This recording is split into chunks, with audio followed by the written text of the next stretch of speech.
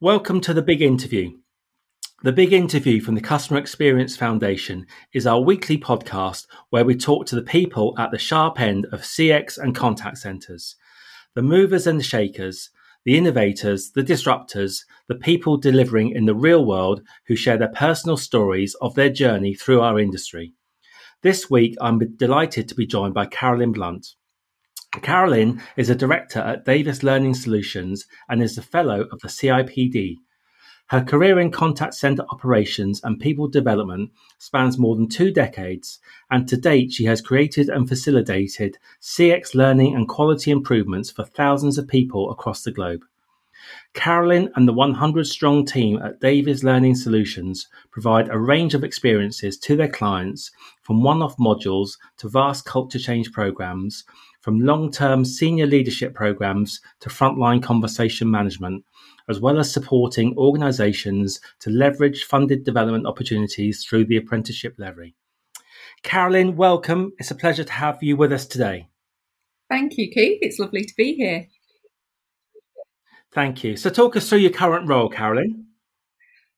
So I'm a director at Davis Learning Solutions. I lead a team of people to deliver apprenticeships, and we also have a commercial learning solution as well to help our clients get the best out of their people in terms of skills and performance. So it keeps me very busy. And you've been at Ember. Davis has recently rebranded from Ember, and you previously ran your own organisation. So talk us through that journey. Yeah, so it's been quite a journey, really. I think, one of the biggest challenges that I faced when I set up my business was everyone told me I was too young. So I was kind of 27 when I started my own company, and I grew that whilst sort of having children and everything else, and merged it with Ember in 2016. And then the entire Ember Group was sold to Davies in 2018. So, it's been kind of an interesting journey, but really exciting, and learned a lot along the way regarding acquisitions and mergers and all of that good stuff. And now Davies has kind of broken the business up into different sections. So I'm a director in what is now Davis Learning Solutions, and part of that business has also got an apprenticeship levy funded acquisition sat in it. So for the past year and a bit since we've been in lockdown, I've been focused on how we can help firms particularly use their levy pot, because as you can imagine, learning and development budgets have got very tight as a result of the pandemic. So using the levy is a great way to develop skills for people. And there's always, I think, been a bit of a reticence in contact centres to use levy. There's a lot of kind of key requirements that make it quite difficult at times, like the 20% off the job learning time commitment. I'm sure many workforce planners would have kittens over trying to manage that. So I've been looking at how we can digitise it, make it more bite-sized, more flexible, more online, and so that actually contact centre staff can benefit from proper qualifications and structured long-term development. And that's really interesting, because talk us a bit more about apprenticeships, because there's quite a few misconceptions about what they are. I'm sure they're very different now from what they were in the 80s. Yeah, there's lots of myths surrounding apprenticeships, and I've had to learn all this stuff myself from scratch over the past year or so.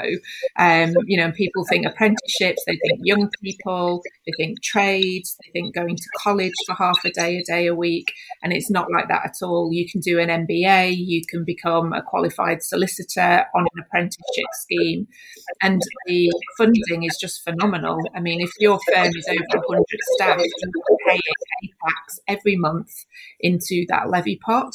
And if you don't spend it within 2 years on your staff development with a registered provider, the government will take it off you and they will redistribute that money to non-levy paying firms, so those who are kind of less than 100 staff. And that means if you're a non-levy small firm, you can still access that money. And it's just great. You can do leadership development, professional qualifications. We're helping clients, particularly in insurance and financial services. So lots of frontline contact centres, personal lines, working with Bupa, Towergate, LV, loads of great brands, and more recently in retail digital banking as well, and the qualifications surrounding that. And all the learning is done through virtual classrooms and e-learning and directed self-study on our platform, because naturally we've had to move very quickly since the pandemic to make everything accessible online and for people home working, so that learning doesn't stop. And that's been a big challenge, but it's been quite good to have that fast forward button pressed on that transformation of our delivery model, and really pleased with how that's worked and what people have said to us as a result. And in the contact centre, are these for everybody in the contact centre? Are they just for the frontline staff? Are they for the managers? Who are they for? Yeah, there's over 753 different apprenticeship programs in existence that people can look at and choose which is the right one for them. But particularly for contact centres, as you would imagine, customer service specialist level 3 is great. There's a senior financial service customer advisor level 3 with professional qualifications in it. There's a team leader supervisor apprenticeship. There's an operations manager apprenticeship. So there's lots of things that people can do, and just kind of find the right program. At Davies, we only do currently about 23 of those 753 programs. So we are quite niche and specialist in what we do. But I'm always signposting our clients if they want IT apprenticeships, accounting, finance and HR, marketing, data analyst. I've got a little black book of great other organisations that people can go to spend their levy and get the training and qualifications that they need. And what's in it for the companies? Why should an employer invest in this? I think a lot of HR departments have been under a lot of pressure in the pandemic to try to continue to deliver training and development, but they won't necessarily have had all the resources at their disposal to make the transition, to rewrite all their materials for digital delivery. Onboarding is another huge area we help contact centres with. And so by using the levy and outsourcing some of the stuff that they may have previously done in-house, like customer service training, leadership, sales skills, it frees that internal team up to be able to do the things that are more bespoke to the business, like brand values or product changes, those things. And then ultimately it's about increasing the performance and the capability of the staff. It's about their engagement, their motivation, the retention of people that you want to keep, and really investing in your workforce to ultimately improve the output of customer service and standards across the business.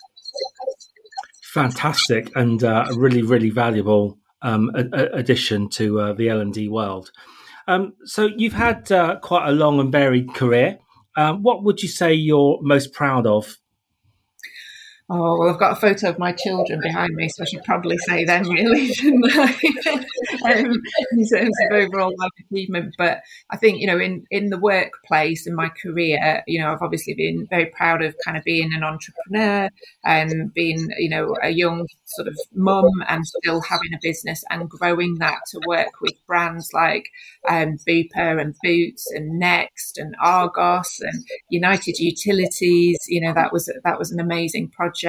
And then growing a team of people to help kind of improve the skills of the staff that we come into contact with.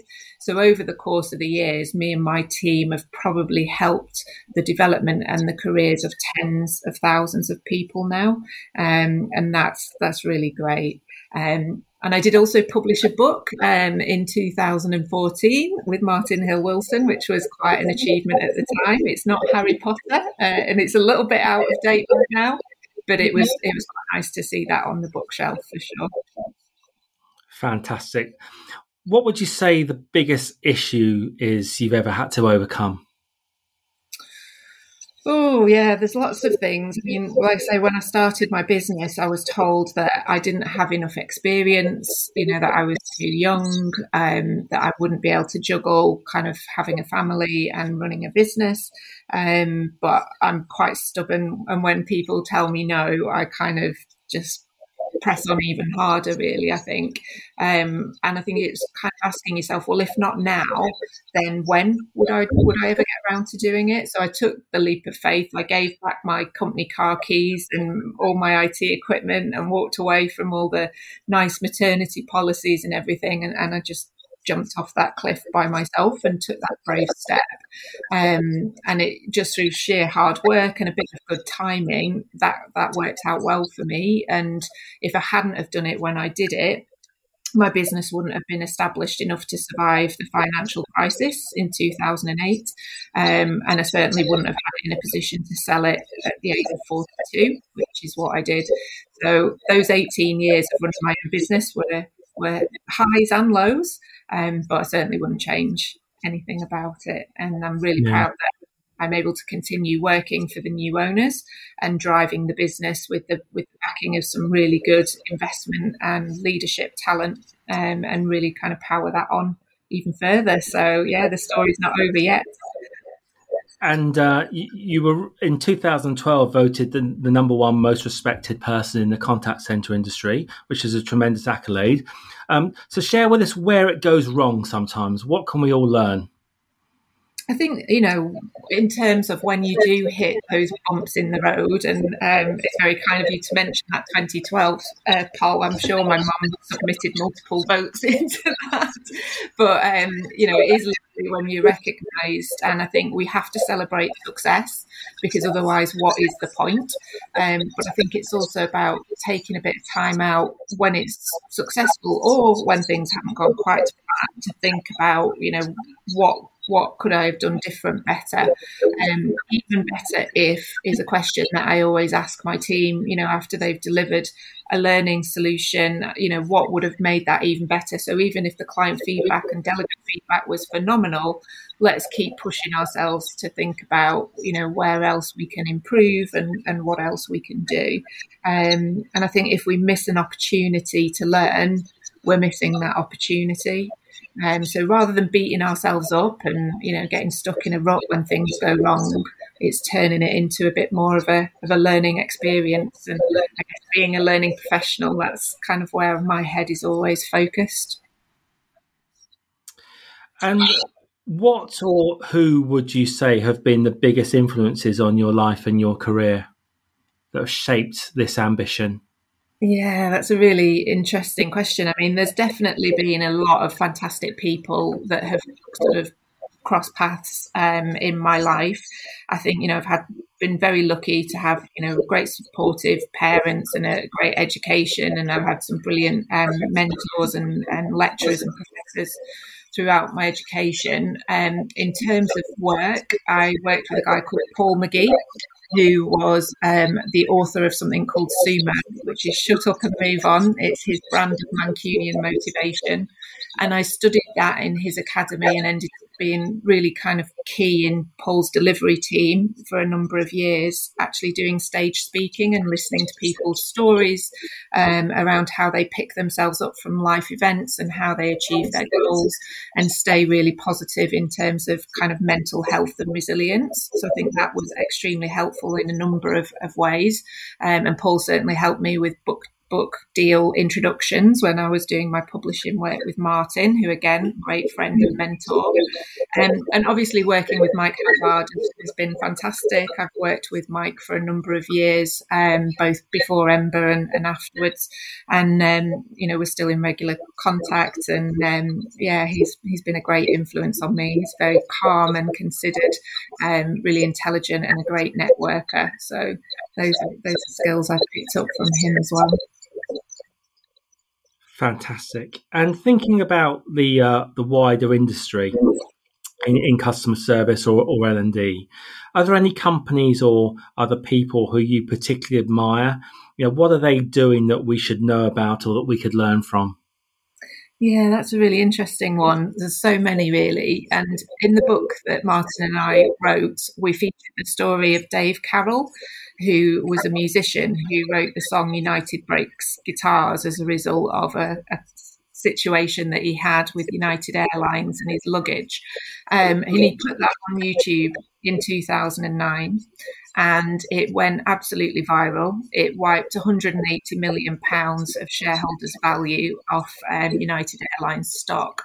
To date, which is now 11 years later, it's had more than 20 million views and it's still being watched now.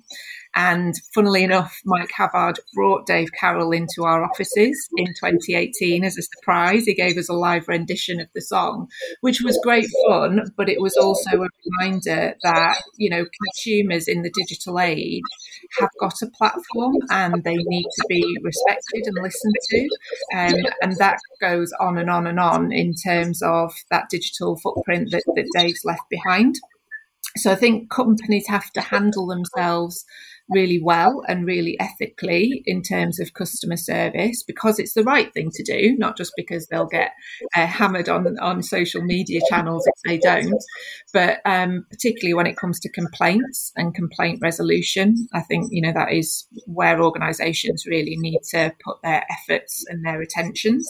And I think that's really important. In 2015, I also had the pleasure of working with Octopus Energy, who are a great utility provider, and they were a tiny small startup in Soho, less than a dozen people when I first met them. They're now several thousand staff, and I worked with the founder and CEO Greg Jackson in those early days to really build what his vision was in terms of talent and skills in the business. And he was very clear, and it was very different and groundbreaking for contact centres at the time, because he didn't want to employ anybody unless they were kind of graduate caliber, whether they had a degree, working towards a degree, or just had never managed to get to uni, but they had that aptitude. And he wanted to pay them more, and he wanted to kind of really put that level of professionalism in front of his customers. And they also targeted what they termed digital mums. So mums who were working from home around their kids flexibly for Greg, doing customer service solutions, particularly around social, email and chat, because they had great written communication skills. And I think that was kind of really a bit different at the time. And Greg was really great in terms of not just pay, but, share issues in those early days. I think now something like the first 1,000 employees own roughly 5% of that business. And that's valued at kind of over 77 million now. So I feel incredibly proud to have been able to sort of help facilitate that strategy with him, and really kind of encourage him, even though it was very different at the time.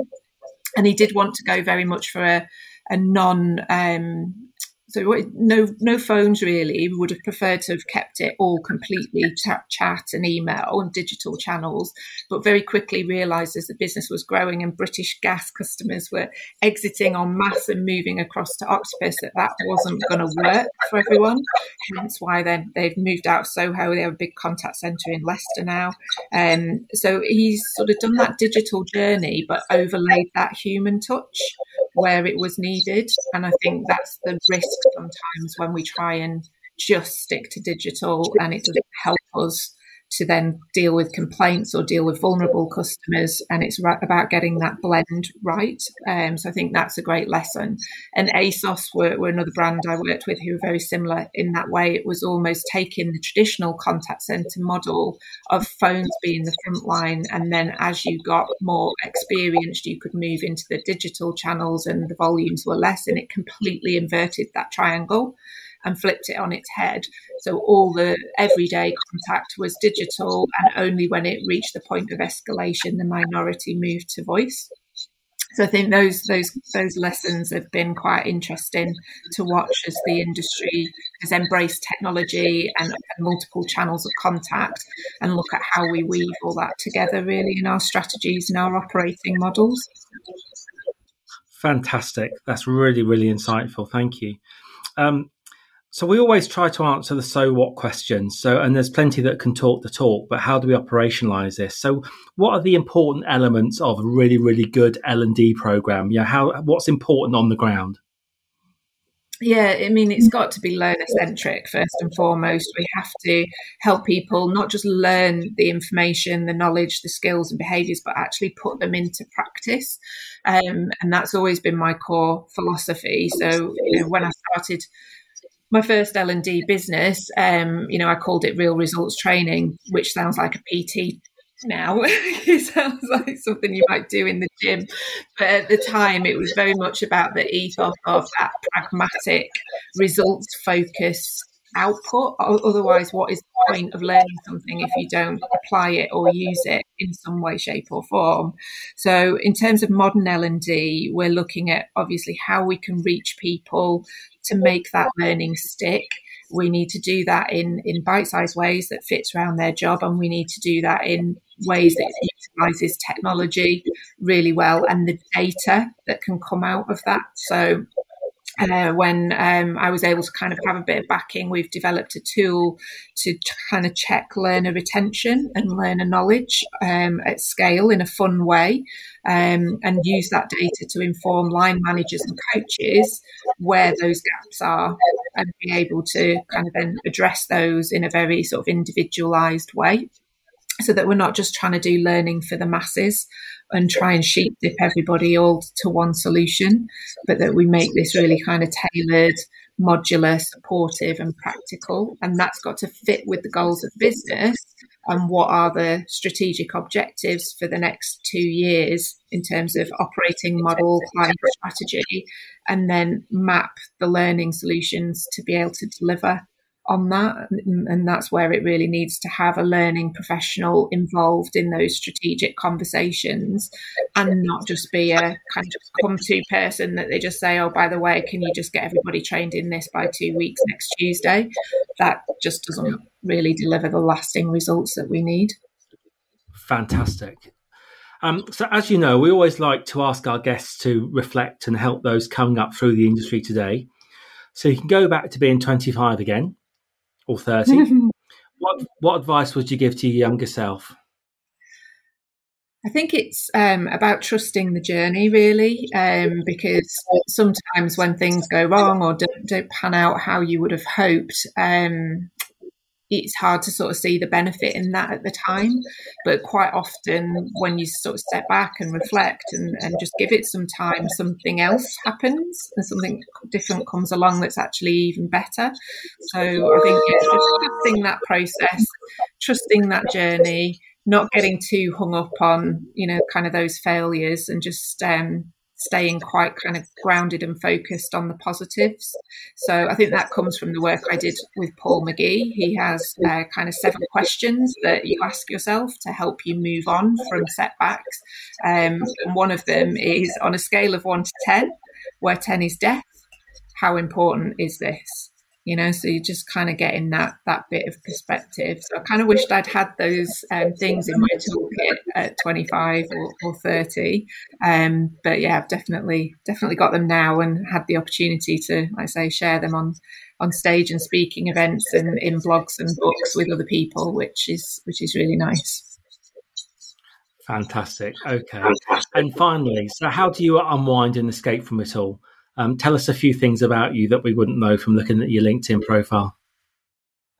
Well, since I was a very little girl, I've been horse mad. My parents tried to drag me away from any contact with horses, but I just kept getting drawn back to it. And my dad always calls it the lure of the manure. So I have 2 of my own that I keep at home, and I absolutely adore spending time with them and riding and competing when I can.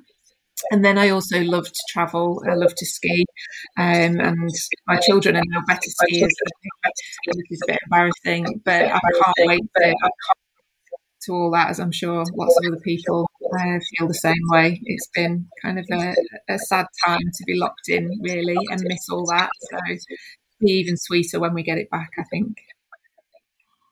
Fantastic. Carolyn, it's been fascinating having you with us today. I hope our listeners have found this as insightful as I have. You can find out lots more about the Customer Experience Foundation at cxfo.org. We thank you for joining us at the Customer Experience Foundation today, and we hope you can join us next time on The Big Interview.